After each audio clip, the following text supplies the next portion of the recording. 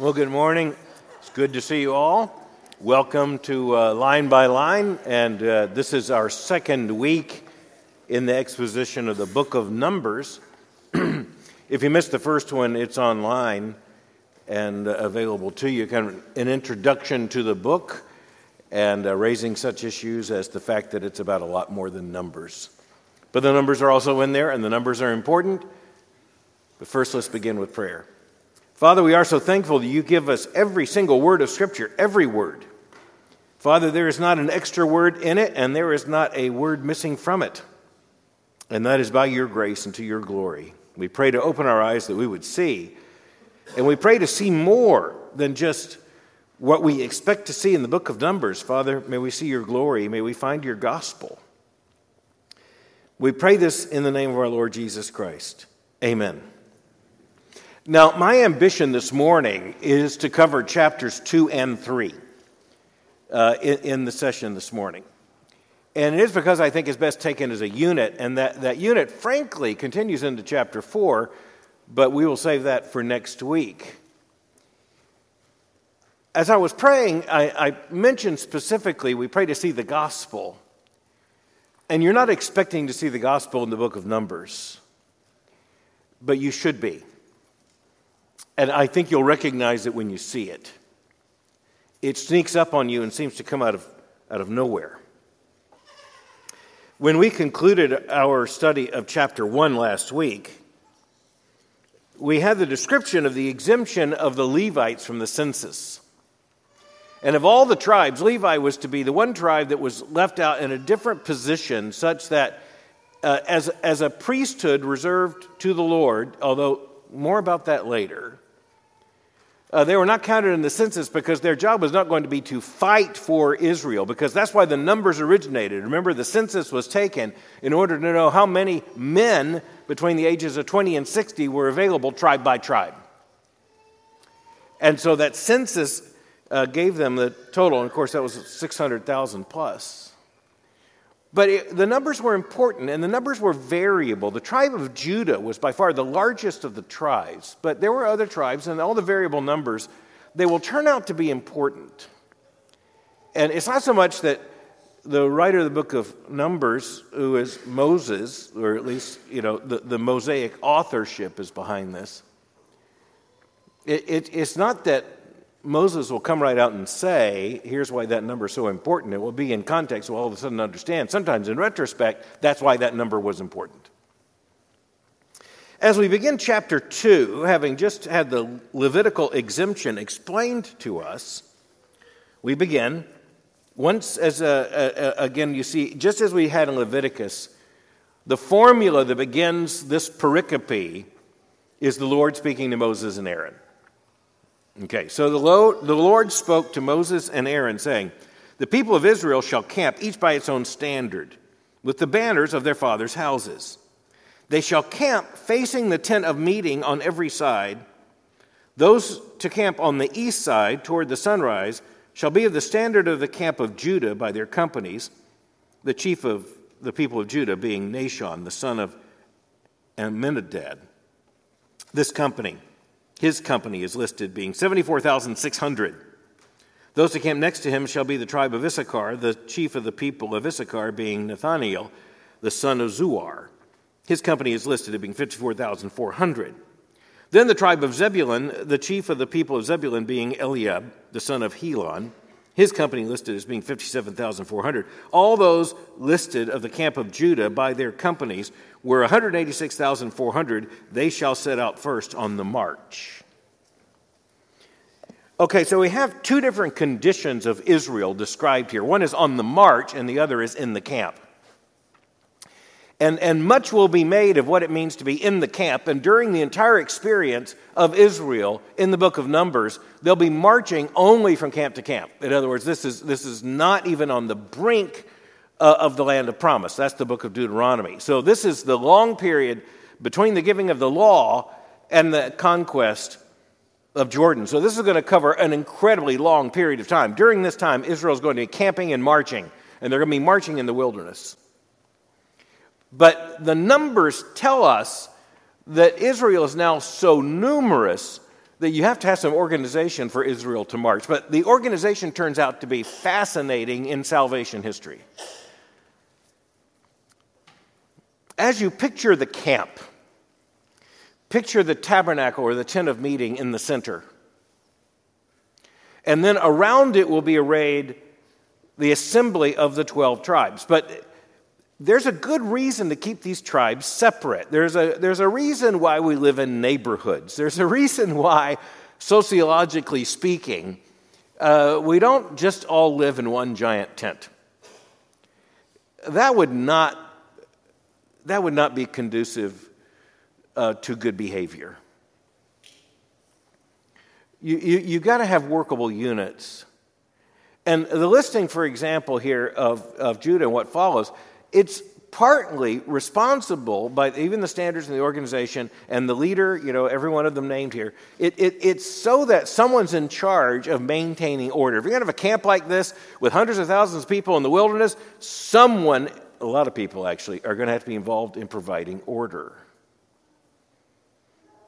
Now, if you look at this, you realize this is the typical ancient Near Eastern military structure. Typical. Right down to the standards. To mark every one of the camps, you're going to have a standard on a pole. And you know what it looks like? Pretty much what it looks like right now in American military life, where there's a pole and there's a distinctive cloth standard, something like a flag, and it is posted wherever the commanding officer is. It's just this happens, in contemporary military life. It goes back to the Roman legions, and it goes back far further to that. It goes back to the Hittites and the ancient Babylonians. You have units. Militaries are not just a mass of men with spears. There has to be some organization, and the organization is absolutely key to the structure. You see the organization reflected here. As we begin looking at chapter 2, we begin by being told that these tribes are going to camp on the periphery of the tabernacle. Their reference will be the tabernacle. And then look at verse 3. Those to camp on the east side toward the sunrise shall be the standard of the camp of Judah by their companies. So, Judah and its related tribes. Why the east? Why the east? We are familiar with an eastern star. We're familiar with the star that shall rise in the east. We are familiar with the sun coming up in the east. We're familiar with the eastern language. It's important for us to recognize the eastern orientation was so important that the tent of meeting was set so that its entry faced directly to the east. Now, here's something else you might not realize, and this was very common in the literature of the ancient world, and in particular the ancient Near East. At night, especially on a cloudy night, it is very easy to become disoriented. Now, remember, Israel's in the wilderness, and the wilderness is the wilderness, and this kind of wilderness might better be described as a desert or scrub. We're not even talking about trees, just desert and scrub. And by the way, it reminds me the first time I was in Amarillo, Texas. I grew up in Florida, went to college in Birmingham, seminary in Louisville. That's my orientation.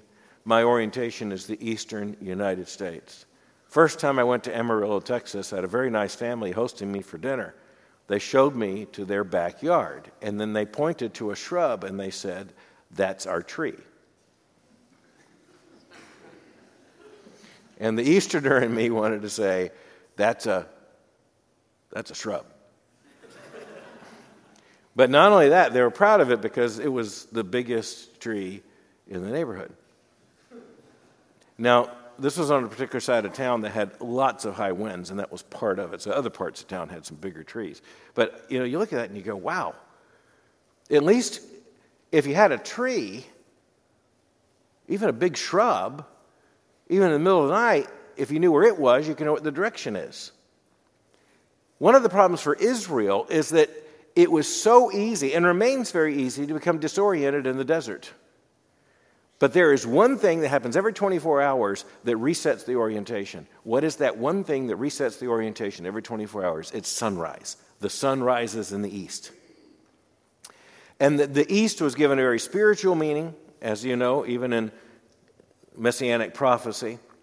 And this facing the east. So it is facing to the east. And by the way, the conquest is going to be to the east.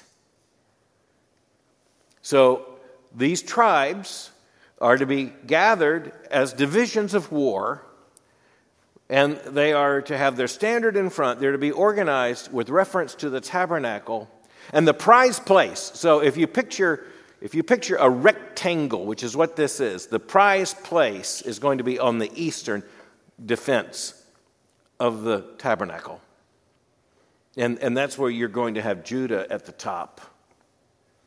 And then the lesser clans of Judah to the south.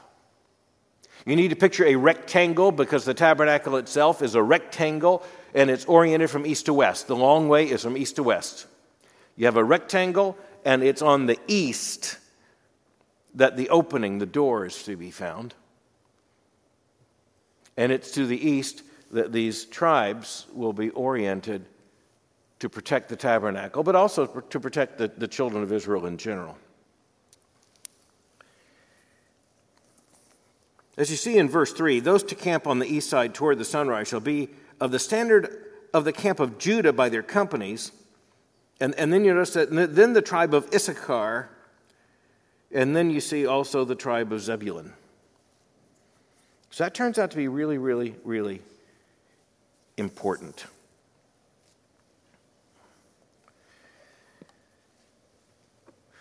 As you continue,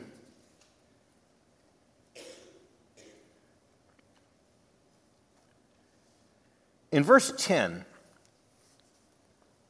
on the south side shall be the standard of the camp of Reuben by their companies, the chief of the people of Reuben being Eliezer, the son of Shadur, his company listed at 46,500. And those to camp next to him shall be the tribe of Simeon, the chief of the people of Simeon being Shemuliel, the son of Zurishaddai. His company is listed being 59,300. Then the people of Gad, the chief of the people of Gad being Elisaph, the son of Ruel, his company is listed as 45,650. All those listed of the camp of Reuben by their companies were 151,450. They shall set out second. So I want you to notice that this is the south. So Reuben is going to be in the east. And then after Reuben, you're going to have Simeon and then Gad. And as you look at it, you recognize they are in order for military march, all of them. And so you have the men and the women living together with their families. They're living by these tribes with their standard out front. They're divided. They have their own responsibilities. They take care of each other first and foremost, but then, of course, they're a part of one nation. And as they're allied here, this is not just for the defense of the camp against an outside enemy, although these tribes, as a military formation, will completely surround the rectangle of the tabernacle with a far larger military rectangle. But they also are to march in order. So you have Judah and his tribes going with him, and then you have Zebulun to the south. Verse 17, then the tent of meeting shall set out, with the camp of the Levites in the midst of the camps as they camp. So shall they set out, each in position, standard by standard. So if there is to be a military march, and there will be, then you're going to have Judah and his clan start out first, and then Zebulun and his clans come second, and then what comes next is not another formation of the tribes, but rather you're going to have the Levites, who have just been given at the end of chapter 1 as this special tribe of all the tribes of Israel for the service of the tabernacle. And the reason is because they are in charge of moving the tabernacle. And so in a march, the tabernacle is not going to come last simply because it's always going to be surrounded. It's going to come in the middle. So you have 6 tribes on the march, and then will come the Levites with the tent of meeting. And then the other 6 tribes will be behind them. First of all, they have the ones on the west. On the west side, west side shall be the standard of the camp of Ephraim by their companies, the chief of the people of Ephraim being Elishama, the son of Ammihud. His company is listed as being 40,500. And next him shall be the tribe of Manasseh, the chief of the people of Manasseh being Gamaliel, the son of Pedahzur. His company is listed being 32,200. Then the tribe of Benjamin, the chief of the people of Benjamin being Abidan, the son of Gideoni, that's, I guess it's Gideoni. His company, as listed, being 35,400. All those listed of the camp of Ephraim by their companies were 108,100. They shall set out third on the march. So if you're looking at the rectangle, we have the east side with Judah, the south side, the chief tribe being Zebulun, and then as you go to the west side, you have Ephraim. But Ephraim isn't listed from the south to the north, but from the north to the south, because that's the priority in putting all of this together. So this is the main tribe is that of Ephraim. So you have Ephraim and Manasseh and Benjamin on the west side. That leaves the north, which comes in chapter 2, verse 25.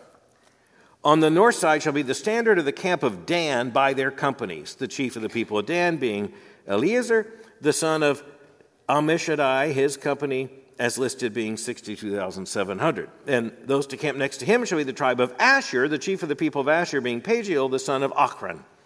His company is listed as 41,500. Then the tribe of Naphtali, the chief of the people of Naphtali being Ahira, the son of Enan. This company is listed being 53,400. All those listed at the camp of Dan were 157,600. They shall sit out last, standard by standard. So now you have the north being Dan and Asher and Naphtali. We have all 12 of those tribes in the order of battle and in the order of camp on the east, on the south, on the west, and on the north. You have the Levites in the middle, and they are camped out to protect, again, and mostly to serve. It's the others who are in the protection responsibility. They're responsible to serve and to minister in the tabernacle and then to take care of it, assembling it, disassembling it, transporting it, caring for it, making sure the ministrations within it, whether they are in the camp or on the march. Now, at this point, we just need to recognize Israel had to know this. This is not just dispassionate historical records. That's something you might think of.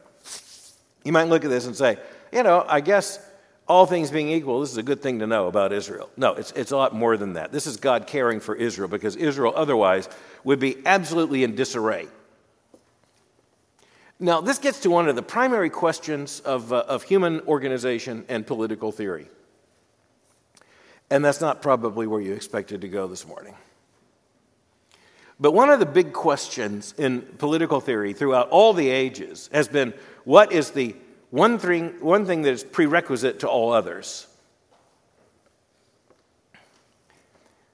And in reality, the central conservative insight throughout all of human history and understanding it is that order is foundational to everything that follows.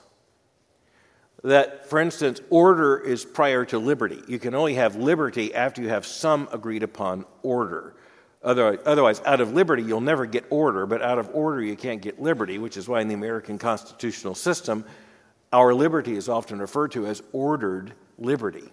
And that's to say, it's not absolute liberty, it's not libertinism, it's the liberty of a constitutional system, it's liberty within an existing order.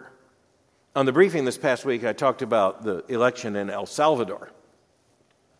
And in El Salvador, extra-constitutionally, they just elected their president to a second term, which is unconstitutional. It just happened anyway. The Constitutional Court gave an exception for him to run for a second term. He's young, and he is basically a dictator. He's an elected dictator, you might say, or an elected totalitarian. Why was he overwhelmingly elected? It is because before he was elected, you could not walk safely on the streets of San Salvador. And now San Salvador is the lowest murder rate of any nation in the region. He has established order. The economy is functioning once again. Children can leave their house once again. The schools can operate once again. The gangs have been largely, at least for now and temporarily, if not permanently, put out of business.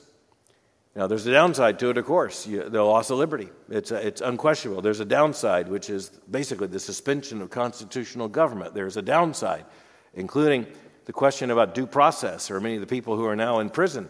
But the reality is he established order, and the point is that the people of El Salvador had the opportunity to say, we believe that liberty is prior to order, or to say order is prior to liberty, and then with their vote, they overwhelmingly said order is prior to liberty. If we establish order, we might get back to liberty, but you give us back liberty, it's going to fall immediately into disorder. Well, my point this morning is not the ongoing debates in political science. It's just to say all that's reflected here.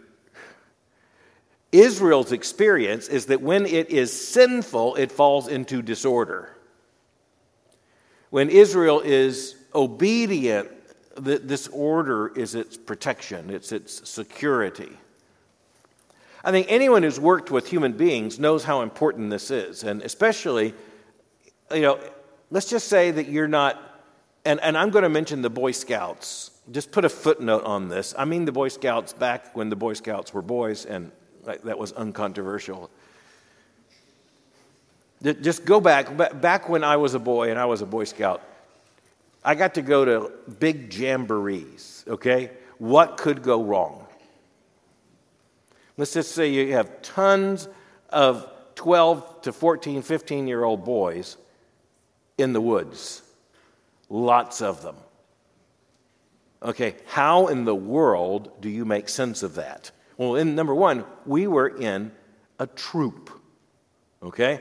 In the troop, you had a troop leader, we had a scoutmaster, we were Troop 136 at Pompano Beach, Florida, okay? So we knew who we were. We even had insignia. We had a number on our Boy Scout shirt.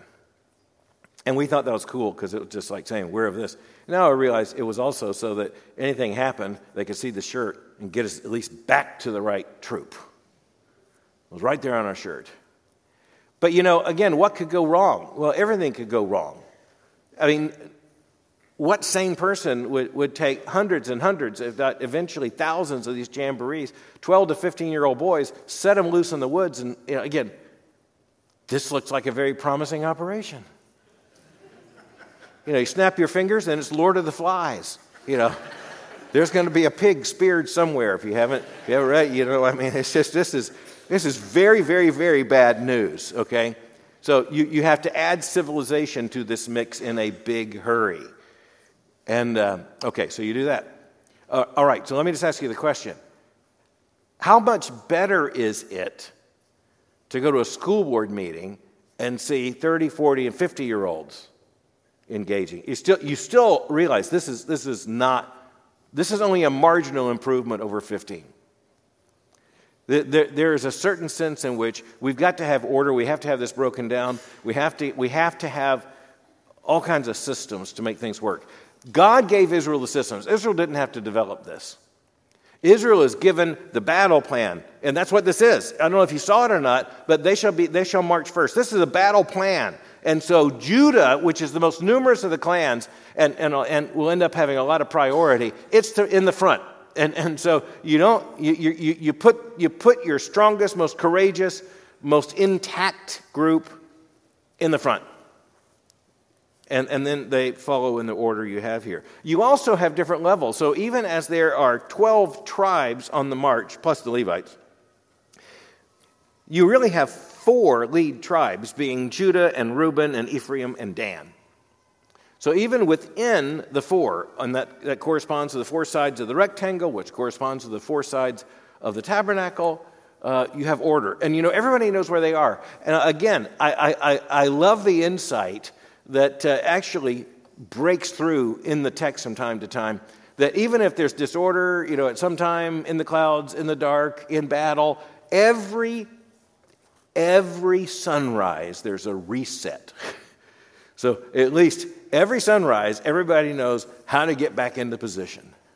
Because undeniably, wherever the sun comes up, that is the east. Okay, so that is where you're going to find Judah and Issachar and Zebulun. Everything else is going to fall into place. All right. So we have the four sides here. But then we're down to verse 32. These are the people of Israel as listed by their fathers' houses. All those listed in the camps by their companies were 603,550. So there's that same number again. But the Levites were not listed among the people of Israel as the Lord commanded Moses. Thus did the people of Israel, according to all that the Lord commanded Moses. So they camped by their standards, and so they set out, each one in his clan according to his father's house. So, amazingly enough, you look at this and you think, well, okay, this is the basic structure of Israel. I mean, everything we're going to know about Israel going forward, as you think about Israel's history, you think about the conquest, you think about the land of Israel, the land of promise, and how things are divided, this is an indication of the continuing order of Israel, and it's also reflected, of course, not only in biblical prophecy, but references that are found, numerous references, in the New Testament. Well, by the way, including the preeminence of the tribe of Judah, the Lion of Judah. It's all here in embryonic form.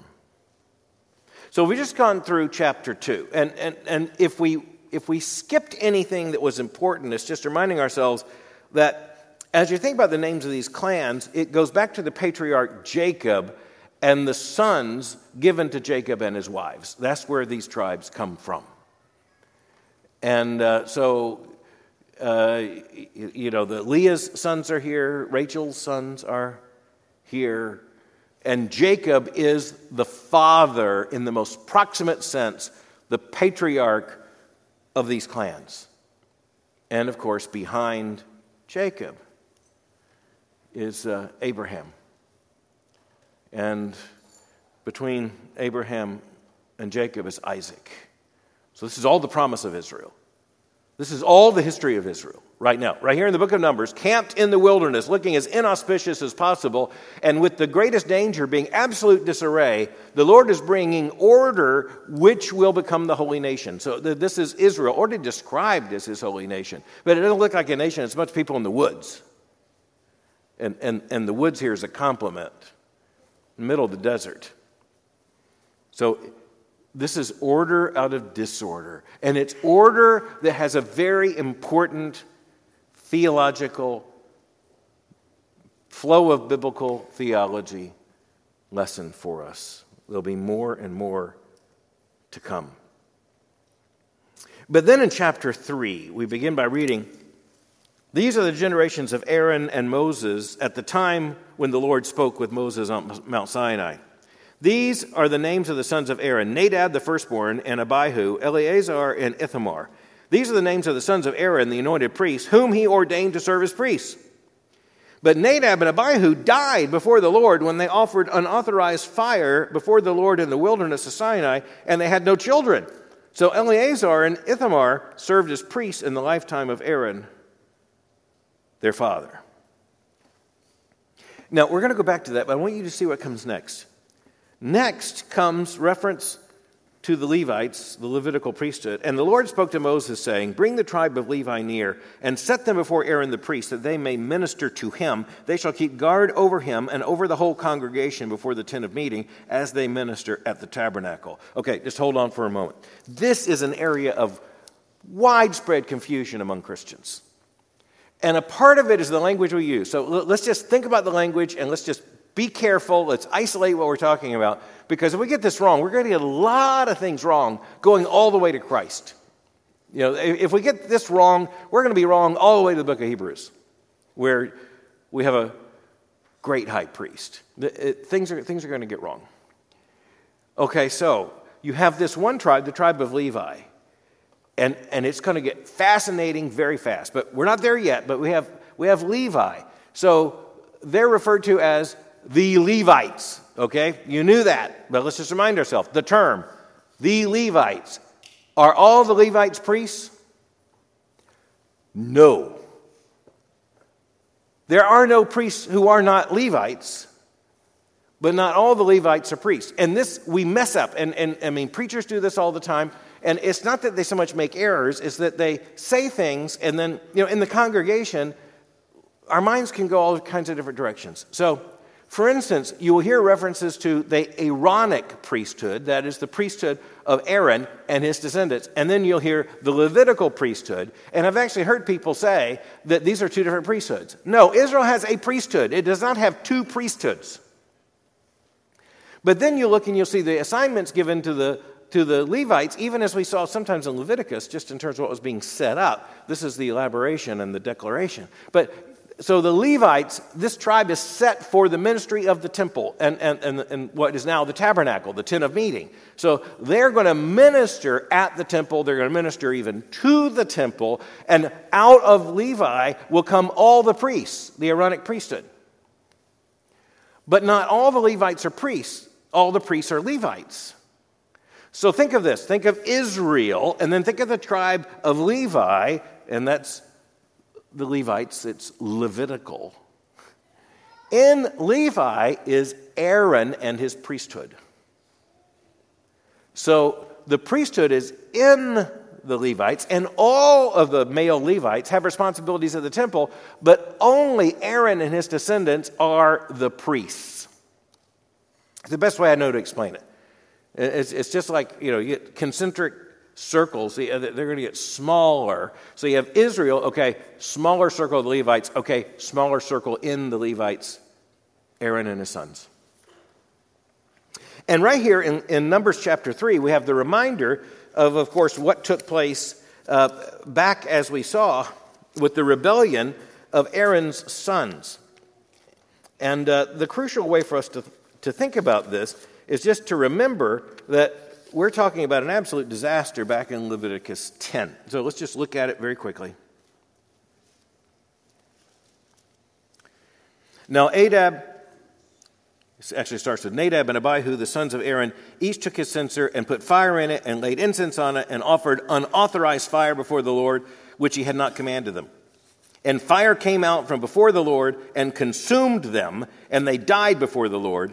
Then Moses said to Aaron, "This is what the Lord has said. Among those who are near me, I will be sanctified, and before all the people, I will be glorified." And Aaron held his peace.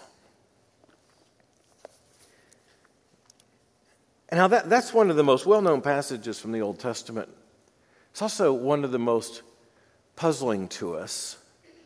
And it's meant to be puzzling. So this is not a fault in the Scripture. This is, as they say in the computer world, is not a bug, it's a feature.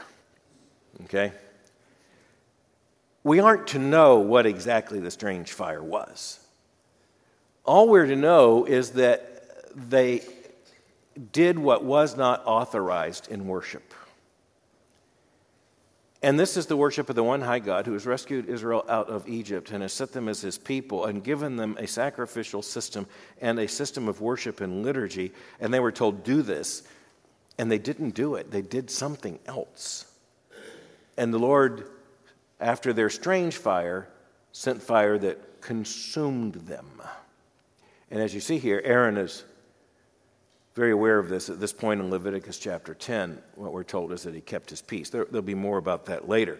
But going back to Numbers, this is a significant challenge for Israel because Aaron had 4 sons, 2 of them are dead, and we are just told here in Numbers they had no descendants. So the totality of the priesthood is going to come from half of Aaron's sons. They're going to have to get busy. They're going to have a lot of sons. In verse 3, these are the names of the sons of Aaron, the anointed priests, whom he ordained to serve as priests. But Nadab and Abihu died before the Lord when they offered unauthorized fire before the Lord in the wilderness of Sinai, and they had no children. So Eleazar and Ithamar served as priests in the lifetime of Aaron, their father. Okay. Just a historical reminder, but that also situates the priesthood in the tribe of Levi. But we have Levi, the Levites, the Levitical priesthood, but we have the Levitical servants, and that's the other thing. So there isn't a man in Levi whose responsibility isn't directed directly to the tabernacle, but not all of them are priests. All right. The ones who are not priests, And they're just referred to as the Levites. What are they to do? Verse 5, and the Lord spoke to Moses, saying, bring the tribe of Levi near, and set them before Aaron the priest, that they may minister to him. They shall keep guard over him and over the whole congregation before the tent of meeting, as they minister at the tabernacle. So they're referred to as those who minister at the tabernacle. In another sense, they minister to the tabernacle because they're the ones who set it up, put it down, transport it, are responsible for protecting it. They shall keep guard over him and over the whole congregation before the tent of meeting as they minister at the tabernacle. They shall guard all the furnishings of the tent of meeting and keep guard over the people of Israel as they minister in the tabernacle. And you shall give the Levites to Aaron and his sons. They are wholly given to him from among the people of Israel. And you shall appoint Aaron and his sons, and they shall guard their priesthood. But if any outsider comes near, he shall be put to death. All right, this is where things get a little confusing as well. So you have the Levites given to Aaron. Aaron's not specifically tied to Levi. But on the other hand, the Levitical priesthood is exactly what's being described here. You'll notice that a very stern warning is given to the Levites. They shall guard their priesthood, but if any outsider comes near, he shall be put to death. So it goes back to the same principle you saw with Nadab and Abihu. If you come near to the tabernacle where you do not belong, if you intrude towards the holy place, then you forfeit your life. That's how seriously the guarding of the tabernacle shall be taken. Then verse 11. And the Lord spoke to Moses, saying, behold, I have taken the Levites from among the people of Israel instead of every firstborn who opens the womb among the people of Israel. The Levite shall be mine, for all the firstborn are mine. On the day that I struck down all the firstborn in the land of Egypt, I consecrated for my own all the firstborn in Israel, both of man and of beast. They shall be mine, I am the Lord. And the Lord spoke to Moses in the wilderness of Sinai, saying, list the sons of Levi by fathers' houses and by clans. Every male from a month old and upward you shall list. So Moses listed them according to the word of the Lord as he was commanded. And these were the sons of Levi by their names, Gershon and Kohath and Merari. And these are the names of the sons of Gershon by their clans, Libni and Shimei. And the sons of Kohath by their clans, Amram, Izhar, Hebron, and Uzziel. And the sons of Merari by their clans, Mahli and Mushi. These are the clans of the Levites by their fathers' houses. To Gershon belonged the clan of the Libnites and the clan of the Shimeites. These were the clans of the Gershonites. Their listing, according to the number of all the males from a month old and upward, was 7,500. The clans of the Gershonites were to camp behind the tabernacle in the west, with Esasaph, the son of Lael, as chief of the father's house of the Gershonites. And the guard duty of the sons of Gershon in the tent of meeting involved the tabernacle, the tent of its meeting, the screen to the entrance of the tent of meeting, the hangings of the court, and the screen for the door of the court that is around the tabernacle and the altar and its cords, all the service connected with these. So you have these three different groups who are given different sets of responsibility. So every time the tabernacle has to be put up and taken down, they don't say, well, hey, who's going to do what here? Who's handling this? No, all the assignments are given by the Lord right here in the 3rd chapter of Numbers. We're going to do this quickly because it's just good that we know it. To Kohath belonged the clan of the Amramites, and the clan of the Izharites, and the clan of the Hebronites, and the clan of the Uzzielites. These are the clans of the Kohathites. According to the number of all the males, from a month old and upward, there were 8,600 keeping guard over the sanctuary. The clans of the sons of Kohath were to camp on the south side of the tabernacle, with Ezaphan, the son of Uzziel, the chief of the father's house of the clans of the Kohathites. And their guard duty involved the ark, the table, the lampstand, the altars, the vessels of the sanctuary with which the priests minister, and the screen, all the service connected with these. And Eleazar, the son of Aaron, the priest, was to be chief over the chiefs of the Levites, and to have oversight of those who kept guard over the sanctuary. So there's Eleazar, the son of Aaron. His assignment you see there. To Merari belonged the clan of the Mahalites and the clan of the Mushites. These are the clans of Merari. Their listing according to the number of all the males from a month old and upward was 6,200. And the chief of the father's house of the clans of Merari were Zuriel, the son of Abihail. They were to camp on the north side of the tabernacle. And the appointed guard duty of the sons of Merari involved the frames of the tabernacle, the bars, the pillars, the bases, and all their accessories, all the services connected with these, also the pillars around the court with their bases and pegs and cords. Those who were to camp before the tabernacle to the east, before the tent of meeting toward the sunrise, were Moses and Aaron and his sons, guarding the sanctuary itself to protect the children of Israel. And any outsider who came near was to be put to death. All those listed among the Levites, whom Moses and Aaron listed at the commandment of the Lord, by clans, all the males from a month old and upward, were 22,000. Okay, so you have a picture in your mind. You have the rectangle of the tabernacle with the opening to the east. It faces the east. Orientation, the long sides are on the north and the south, the short sides on the east and the west. The east is the opening, faces the sunrise. The 12 tribes are gathered around them with the prime of place given to Judah at the north of the eastern side. Inside of those tribes and inside of those assemblies will be the Levites, and they're assorted into 3 different groupings, as you see here. They also have responsibility. So they are a buffer between the tribes and the tabernacle. And then pride of place there is given to Moses and Aaron, and to Moses and Aaron and their families, their sons, who are right behind the outer divisions representing Israel and guarding in the camp. And the leadership of Moses and Aaron is so sacrosanct that, like the tabernacle, this is what's interesting, like the tabernacle, the encampment or the place of Aaron and Moses is to be protected such that if anyone goes there unauthorized, they are to be killed.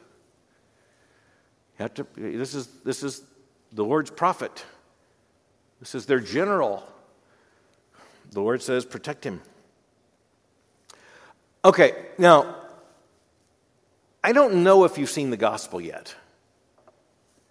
I mean the gospel in the very language that we speak the gospel. I don't know if you've seen it yet. Now, you saw it about to come. You may not have noticed it, and you're not to be faulted for that.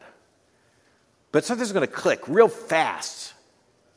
And you're going to realize, wow, there's a picture of the gospel. We're in Numbers chapter 3. We're deep into the structure of the assembly and the assignments of the tribes of Israel and the defense of the tabernacle. How in the world, where's the gospel? Where are those words that we associate with the gospel? Well, they're coming right now. Beginning in verse 40 of chapter 3. And the Lord said to Moses, list all the firstborn males of the people of Israel from a month old and upward, taking the number of their names. And you shall take the Levites for me, I am the Lord, instead of all the firstborn among the people of Israel, and the cattle of the Levites, instead of all the firstborn among the cattle of the people of Israel. So Moses listed all the firstborn among the people of Israel, as the Lord commanded him. And all the firstborn males, according to the number of names from a month old and upward, as listed, were 22,273. And the Lord spoke to Moses, saying, take the Levites instead of all the firstborn among the people of Israel, and the cattle of the Levites instead of their cattle. The Levites shall be mine. I am the Lord. And as the redemption price for the 273 of the firstborn of the people of Israel, over and above the number of the male Levites, you shall take 5 shekels per head. You shall take them according to the shekel of the sanctuary, the shekel of 20 gerahs, and give the money to Aaron and his sons as the redemption price for those who are over. So Moses took the redemption money from those who were over, and above those redeemed by the Levites. From the firstborn of the people of Israel he took the money, 1,365 shekels by the shekel of the sanctuary. And Moses gave the redemption money to Aaron and his sons, according to the word of the Lord, as the Lord commanded Moses. All of a sudden here, out of nowhere, you have substitution. You have divine redemption. You have the word redemption. What in the world's happening here? There's a fundamental shift that you may not even remember as you think about biblical history, and even as you tell the story of the Passover, when the Lord, of course, on that last and most deadly of plagues, protected the children of Israel from the death of the firstborn by, of course, the blood on the doorway, the mantle. The blood on the doorpost meant that the angel of death passed by. But then God said, then I claim for my own the firstborn male of every home. The firstborn male of every family is mine. And the firstborn offspring of every cow is mine. The firstborn of all the cattle is mine. So, up until this point right here, there was a special call, a special purchase, a special requirement of the Lord for all the firstborn. Firstborn male sons and the firstborn cattle. And now God himself makes a substitution. He substitutes the entire tribe of Levi for the firstborn sons of Israel. The firstborn sons of Israel are redeemed by a substitution, when instead to be reserved for the Lord's service is the tribe of Levi. And there's an incommensurability in terms of the numbers. There are more sons than Levites. And so there's a purchase price that is made for their redemption. Where's all this coming from? Where's this language? This is New Testament language. This is atonement language. This is gospel language about divine election and divine action and a divine substitution and redemption and a redemption price. It's all right here. It's out of the blue in Numbers chapter 3. The first substitution we see here in terms of this picture, not the first substitution in Scripture, that has to do with sacrifice. The first substitution in Scripture that we see in this light of God showing Israel how it's going to work, it is the substitution of the Levites now as unto the Lord, rather than the firstborn sons of all the families of Israel. And it's not just God saying, oh, by the way, I am changing this dispensation. That's not it. He requires redemption. And the redemption is one for one, so long as there are enough Levites. But those who are not covered by that number have to pay a redemption price. The redemption price goes to Aaron and his sons for the tabernacle.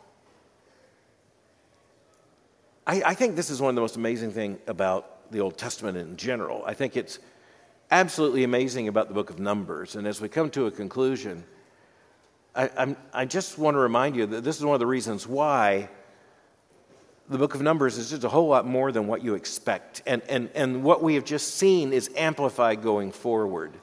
Yeah, there are a lot of numbers, there are a lot of specifics, but I don't know about you, but it really helps me to be reminded of the layout of the tabernacle and of the array of the tribes and of the fact that these are the sons of Jacob by his wives as the salvation history walking in the wilderness, and already there's a substitution. There's a redemption price. We all know where this is pointing.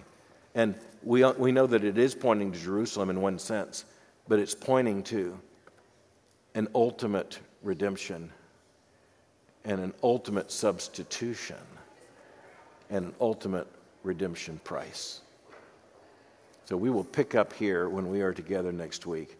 It's been an honor to look at this text with you and to find that out of all of the description of the array of Israel for battle comes a foretaste of the gospel. Let's pray. Our Father, we're just so thankful for all you've given us in Scripture. Thank you for this chapter, these two chapters we've considered today. Father, we pray that you will apply these words to our heart, that we might not sin against thee. Amen. Thank you for coming.